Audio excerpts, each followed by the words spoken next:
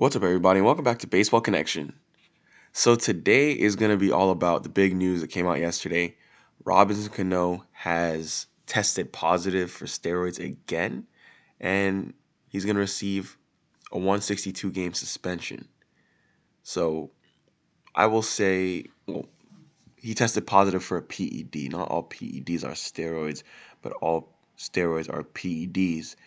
Specifically, he tested positive for stanozolol. That's kind of a mouthful, but that's what he tested positive for. This is his second. Also, it is a steroid. Stanozolol is a steroid. I just looked it up. It's a synthetic steroid derived from testosterone and has anabolic and androgenic properties. So it's his second positive PED test in the last 3 years. So you can say goodbye to any Hall of Fame chances for Robinson Cano because he was a Hall of Famer.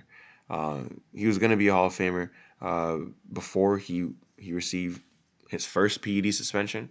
After the first one, it was like kind of borderline, but now it's just the door's closed for good. So he's going to forfeit his $24 million salary for 2021, but he still has 2 years and $48 million left on his deal after that.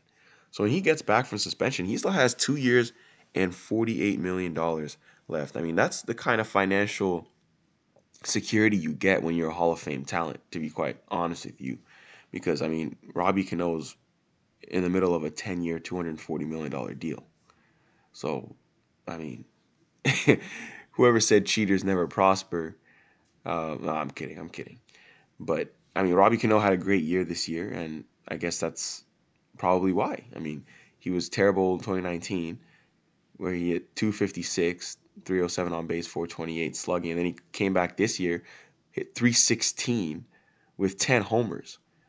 This man really thought we would not notice. He thought we wouldn't notice that he had a huge bounce back year at 38 years old, which just doesn't really make sense. And there are some other people. I mean, this is kind of a smoking gun at the fact that there's a particular 40-year-old who's still having the best seasons of his career.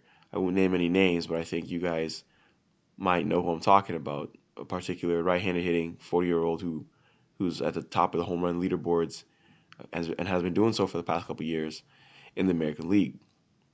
So and that individual has also tested positive for steroids before. Um, his name might rhyme with um, Belson Bruise. I'll leave it at that. I'm just being silly. Or am I? But yeah, the Mets are gonna get some payroll back. They're gonna get north of $20 million. It's projected that they'll get $20.25 million back. So that's gonna obviously allow them to move Jeff McNeil back to second base because he's been in left field. Well, with Robbie Cano on the roster this year, they can put Jeff McNeil back at second base, or they could go out and get a free agent. They can get DJ LeMahieu if they want, or they put McNeil back at second base and get an outfielder like George Springer to man center field, or Jackie Bradley Jr. to man center field, or something like that. Maybe they even go ahead and trade for Francisco Lindor. The opportunities are there, so this might actually be a bit of a blessing in disguise for the Mets, and it just allows them to go out and upgrade their roster without having to really shuffle things around. So that's good. That's good. You guys might be wondering, well, I thought he was forfeiting 24 million. Why are the Mets only opening up 20.25 million? Well, that's because 3.75 million of Cano's salary this year was going to be paid by the Mariners.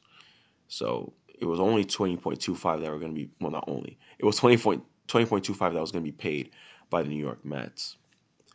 So, yeah.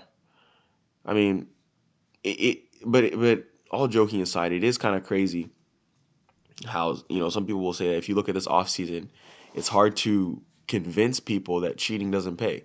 You have Alex Cora and AJ Hinch both getting fresh jobs right after a 1-year suspension for their cheating scandal. You have Robbie Cano, who's getting his second suspension, but he's made hundreds of millions of dollars in his career and still has $48 million left on his contract, even after forfeiting his pay for 2021. So it's kind of hard to convince people that you know cheaters don't prosper because you see all these cheaters getting away with it. But obviously, it's like this is like survivorship bias. This is like the edge case. These are the best of the best. Um, we don't talk about the people who cheat and crash and burn because we just don't hear about them. But just something to think about. Something to think about. So, what do you guys think about this Robbie Cano situation? Um, I mean, yeah, I don't know what to say. Personally, I've always enjoyed watching Robbie Cano play, but obviously he's old and he's over the hill, but he's just trying to continue to produce. But he's a guy who has been using PEDs for a while. Obviously, just because he was caught in 2018 doesn't mean that's when he started. In my opinion, this dude probably started back. He was probably doing it in his Yankee days. Let's be honest. After he got that 2018 suspension, you know, I think it was Mark Teixeira that made those comments saying he wasn't surprised.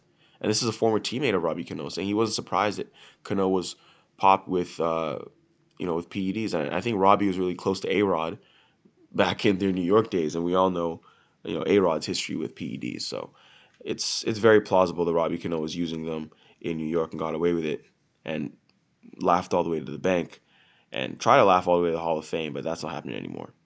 So that's what I have to say about the situation. But that'll do it for today. If you enjoyed this, please share it with someone who'd be interested, and we'll see you next time on Baseball Connection.